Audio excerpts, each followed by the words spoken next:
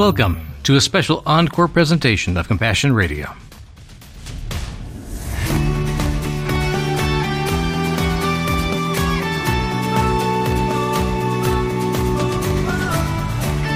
Tracking the kingdom of God in real time.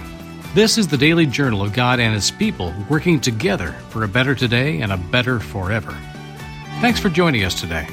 Last week, we spent some quality time taking a deep look into what is now being called the Asbury Revival. And today we'll continue on that theme, this time to take a look back at some of our own personal experiences with revival in our own lives with ministries in the past. Sandy picks it up where we left off last time. And if you didn't hear any of the earlier episodes in the series, just go to our website, CompassionRadio.com. Click the search icon and type in the keyword revival. I wanted us to talk a little bit, too, about our own personal experiences with awakening or being part of revivals. You and I have different experiences as to what a revival looks like. Or when we're kids, when we were kids. I grew up in the Southern Baptist tradition, and a revival was something that was planned out for months in advance. It's on the calendar. Something that we really looked forward to because it meant we were at church every night for a week at a time. And it meant a lot of food, and a lot of music. We were just together with people that we cared about. There would be an out-of-town evangelist that would come in, and sometimes they would stay in our home. I remember that well because my dad was part of the music ministry team at my church, and my mom as well. There would be a special musical guest that would be there for the week. That was always fun. So it was more of a planned meeting that we would have. And these are the roots for Southern Gospel, too. Yeah. Groups actually traveled around to be part of these revival meetings, and still are, really. Yeah. I just remember hearing stories my whole life growing up. I remember my granddaddy talking about having an experience at a Brush Arbor service in Sego, Texas. Sego, Texas. Outside of Waco. He was a young boy and was not a believer at the time. His family was not a spiritual family in that sense. They didn't go to church. And this was back in the early 1900s. He met the Lord at a Brush Arbor and was on fire for Jesus. You told me a story about late in his life.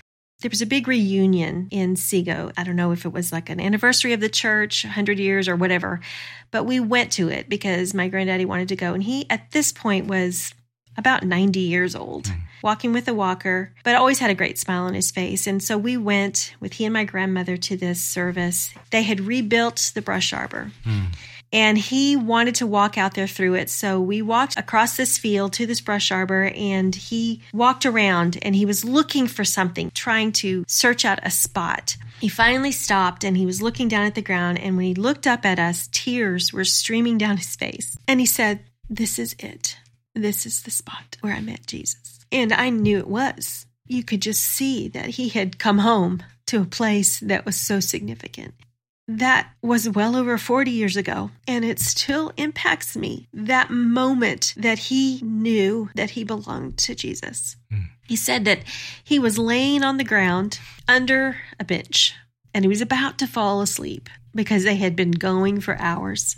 And something sparked his attention. And he said he couldn't remember the exact words. Well, it woke him up. But it woke him up, and he knew at that moment that his life was different, that he had received Jesus. It was a beautiful time. It was a beautiful and profound moment for me as well.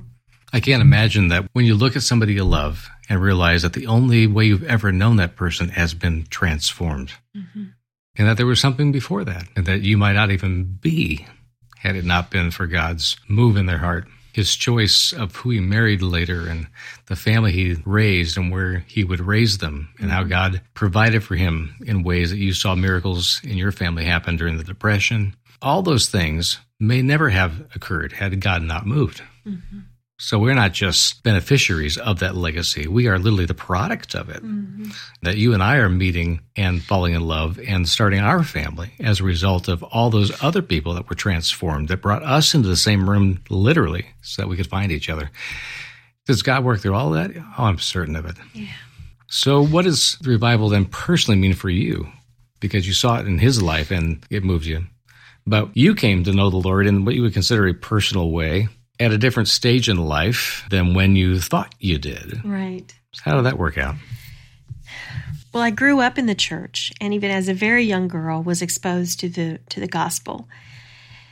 The problem was it was a gospel of fear. And there was more about being saved from something than to something. Kind of like the fears that this Sarah Osborne character from the Second Great Awakening was ascribing. Exactly. There was a fear of hell for certain in my life. And as a young girl of 7, I was terrified and would have nightmares. This is the boogeyman gospel, really. Absolutely. So I can remember one Sunday then going down the aisle and telling the pastor, I don't want to go to hell at 7 years old. And I didn't. So he said, okay, then you need to be baptized. And so at 7, I was baptized. And yeah, that was my life. That was where I was supposed to be. I was growing up in the church. That was kind of expected of me. But when I was in high school, we had a youth pastor that was very on fire, very excited about Jesus. And it was odd to us as teenagers. We're like, oh, what's wrong with this guy? What is the deal with that? And this was in the early 70s. Junior high and high school for me was just normal small town Texas kind of stuff. Yeah. Our church went to a concert in Austin, the gospel concert, but it wasn't something like I had ever experienced. I had grown up going to Southern gospel quartet sing-alongs. My dad was very much a fan of the Blackwood Brothers, the Statesman Quartet. Many of our listeners will be familiar with those names. The Cathedrals, all of these Southern gospel quartets that were very, very famous at the time in popular music. This concert was a group called the Imperials. They had been around for a long time, too. They basically had begun as kind of a gospel quartet. And ended up singing with Elvis for a number of years, yeah. So we went to this concert, and there was also a group called the Cruz Family there that was a family that traveled around Texas and sang Christian music. And some of them were my age, close to my age in that group. So I was very intrigued by that because I loved to sing. Music was very important in our home and all of that. So I went to this concert. My family was there. A lot of my friends were there from church. And one of the singers from the Imperials, Russ Taff is his name, was giving a sermon. And he talked about having grown up in the church, very similar to what I had grown up. And he talked about that and talked about how, yeah, this is what you do. You go down the aisle and you get baptized and then you're part of the team and you've got that box checked off in your life. And he said, but here's the thing, unless you own it, unless it's yours, unless you have the personal walk with Christ, it's not real.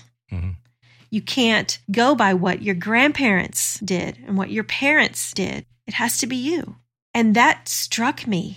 I realized at 15 that what I was doing, what I had in my life, was something that my parents and my grandparents had handed down to me, which was valuable and important, but it wasn't mine. Yeah. And so I went forward and prayed a prayer of salvation. I prayed that night that Jesus would transform me personally, that it would be my walk with him. And I didn't know what that was supposed to look like. But I was grateful that we had a youth pastor that could tell me and could teach me. And that youth pastor had been transformed by the Jesus music movement. He had, very much so. And your church then experienced a revival in that way. Well, it did, because the teenagers then that were so moved by the music they heard at that concert got excited because we could have music that we like, that we enjoy. And then the big debate over devil drums began. Exactly. Yeah. But, I mean, my dad had always been very innovative in those kind of things with music and the church and that sort of thing. So he kind of had pushed the envelope with some of that with the youth beforehand. But it was at that moment I knew that it was my walk and it was my experience. How would you explain how you knew it was real? Not just that you wanted it. When you go forward and you pray a prayer of salvation or something like that in an evangelical context, you say certain words certain ways because it's the language of that particular culture, but they're rooted in the Word of God. How do you know that what you're saying is something that is doing something or that is a living word?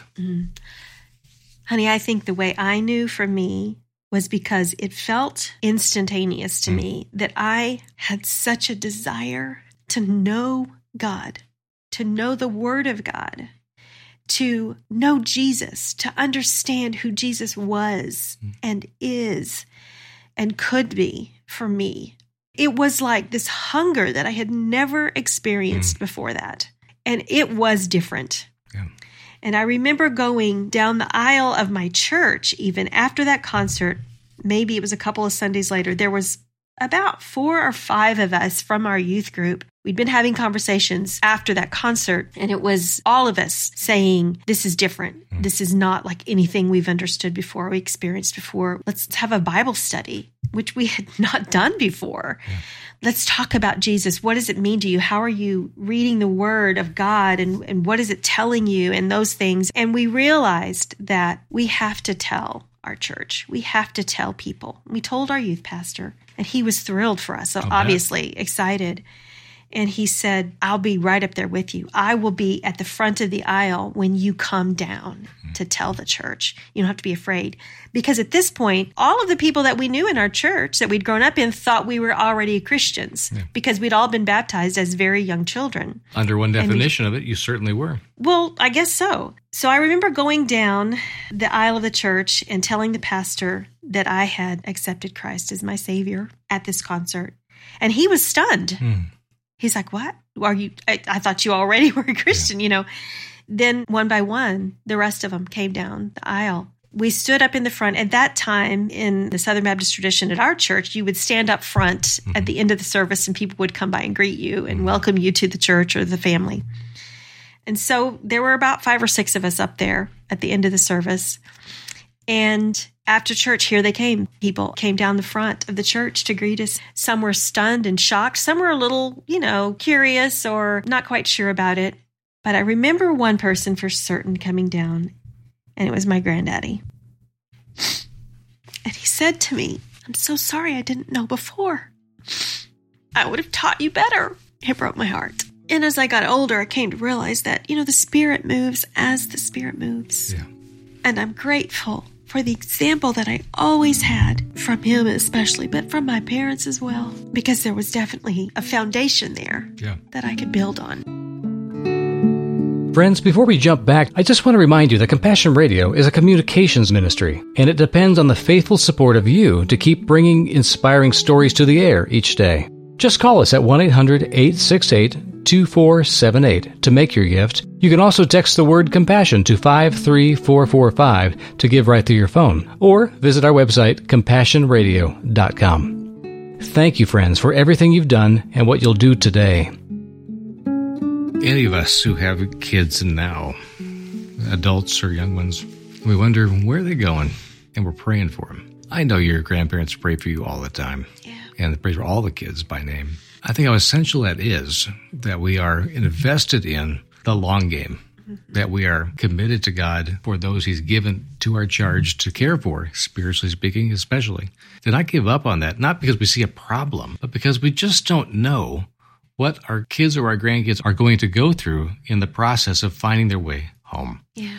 Your church, by the way, I think in that experience, the testimony of you coming before them saying, hey, it finally took root. Well, and as a result of that movement from our youth group, there were adults that had also grown up in the church and had also walked down the aisle at a very young age who came forward in the next weeks or so, months, to say, I don't know if that was real back then or not, but I'm going to make it real now.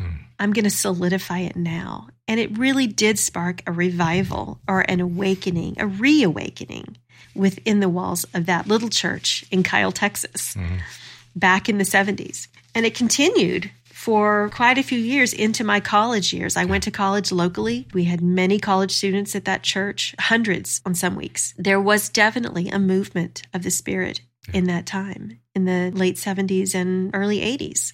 That was a revival of some sort. It was life-changing. Not always a tidal wave, but sometimes like the slow rollers of a big ocean that just keeps coming. Yeah. We know that 20 years later, hundreds of them stood up for us and said, we attest to the fact that God is alive and well, and these two, we want them to be married. Yeah. We agree with that, and we're going to stand by them as they begin their family. Yeah. I really do have to just insert here that it is important. I will just reiterate what you said earlier, that our prayers do not go unanswered. And many people over the centuries have prayed for a movement of God in some way, revival, an awakening, whatever you want to call it. People pray for that throughout the centuries. People are praying for that now. Yeah.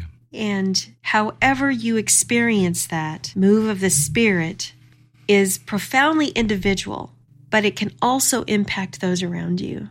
And I think that's important for us to know and to note.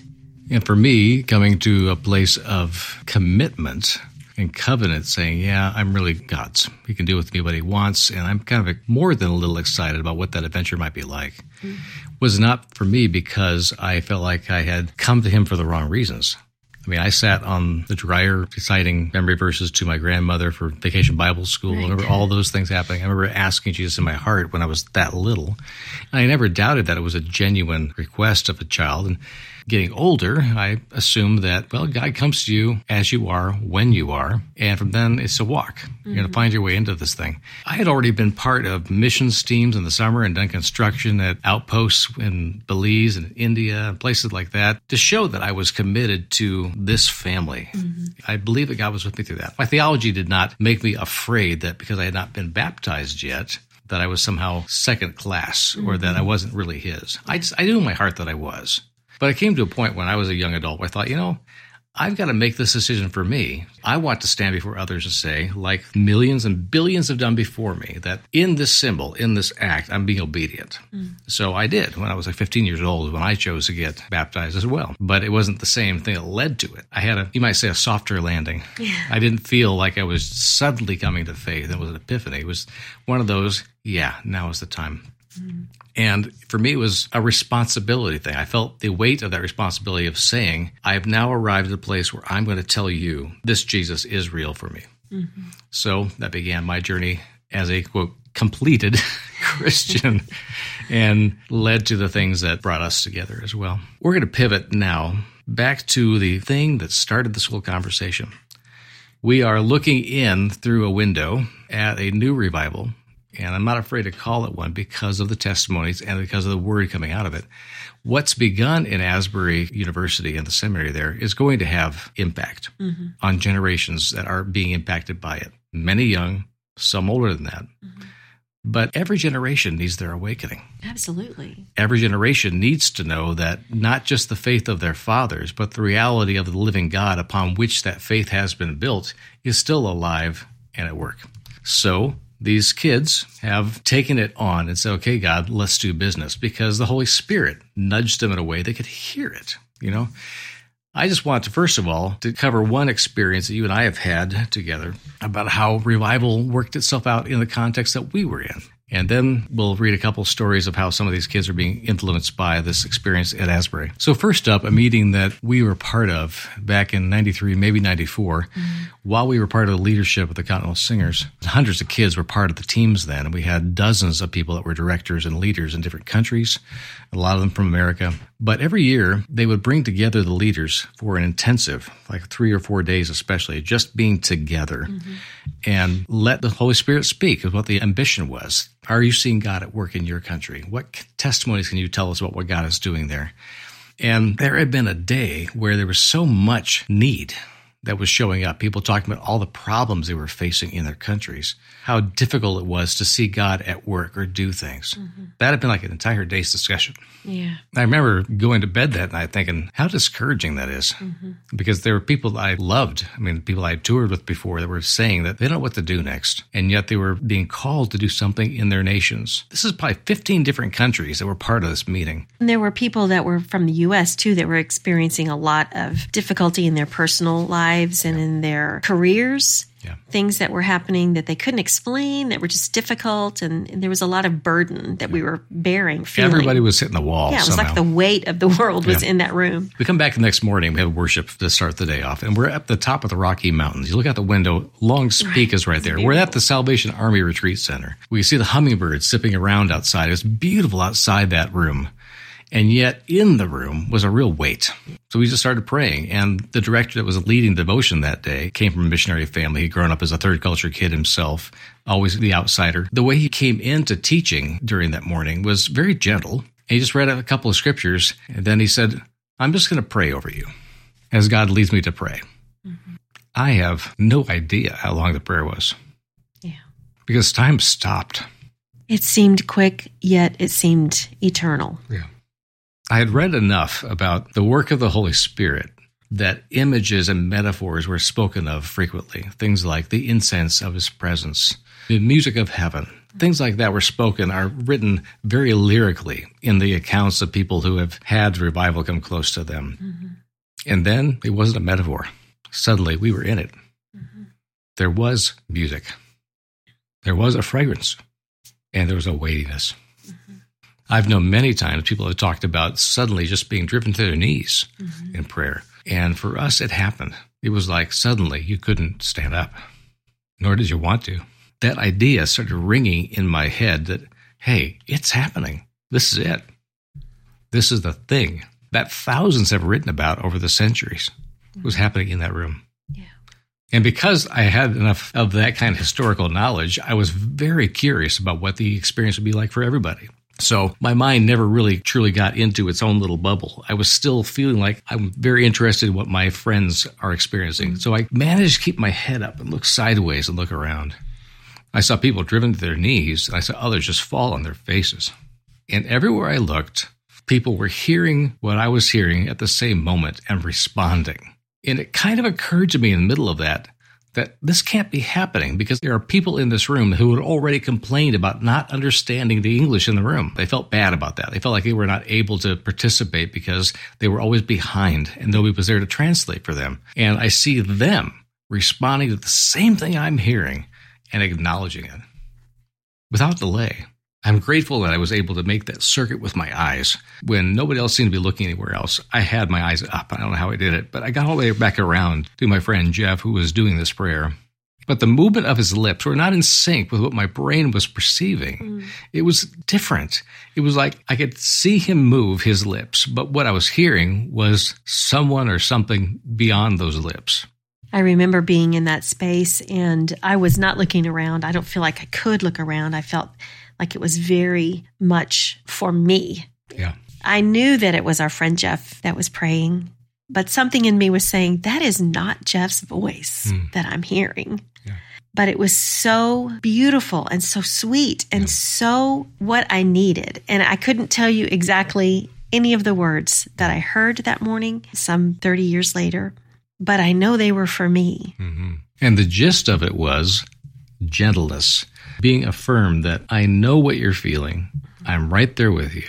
I'm reminded of Zephaniah 3:17, where Zephaniah says, he is the warrior who saves. He is a gentle lover, and he rejoices over you with singing. Right. That's what I felt there. Yeah. As we finish describing this, honey, I want people to understand that I am not presuming that this is the only kind of awakening or revival that ever happens. I'm saying for us, in our context as leaders who really needed to be encouraged, stepping out to serve in the next few days, that God's word for us was addressing all of what we were experiencing or feeling. It spoke encouragement and gentleness to us. And every one of us, in different ways, different words, expressed the same motivation, it seemed, that was coming to us in those words, that you're okay. I've chosen you for this. You are not unequipped. You are not children, but you're my children, and you're going to be okay. Yeah. We were reminded of the day of Pentecost when that happened, because in the book of Acts, it says that each man heard according to their own language. And that was what came out of it. The last moment of, quote, the visitation, if you want to call it that, was a weightiness that was just pressing us down, just went whoosh. It lifted off of us. Yeah. And we all sensed it together. And suddenly we're sitting up looking at each other. Yeah. Because we're all directors and people who are trained to take action on things, it didn't take but a split second for someone to say, what just happened? And then the discussion begins, and even an argument about what really happened there. Was this a move of the Spirit or something else? And there were Americans that were battling out their theologies in that moment. And then there was a gal from Brazil sitting next to me. And she nudged me and said, can I tell you something? In very broken English. Yeah. And I said, absolutely. And she said, when Jeff speaks, you hear English. When Jeff speaks, I hear Portuguese. And my friends, I'll just tell you that Jeff does not speak Portuguese. Yeah. And so we shared this with the rest of the group. And the others around the group, around the circle that were from other countries, began to kind of cock their heads and in confusion a bit and perk up. And one of them said, I heard Hungarian. And another said, I heard Korean. And so it went around the room. to those from other countries. Yeah. They heard in their own heart language what was being said. And when that testimony of something that was unassailably true in that room, we couldn't argue the point about what they were saying because their testimony was genuine. Mm-hmm. And how do you tell somebody from another language that, no, you didn't hear Hungarian? When that testimony, that word of truth came into the conversation, it shut down the arguments. Mm-hmm. It was no longer a question about whether or not God had shown up. The question was immediately now, what are we going to do about it? If you found any encouragement from what you've heard today, we'd really like to hear from you. Our email is info@compassionradio.com. And there's also a feedback and prayer request form on our website. Again, that's compassionradio.com. Whether getting Bibles into closed countries, relief supplies into dangerous refugee camps, or providing training in theology books to barefoot pastors as they begin their ministry, these are all the kind of things that we love to share with you every day. And more importantly, they're the kind of things we like to do. So call us today at 1-800-868-2478. And note our new mailing address, which is P.O. Box 77160, Corona, California, 92877. And jump in anytime at CompassionRadio.com. We need you, friends, so drop us a line today.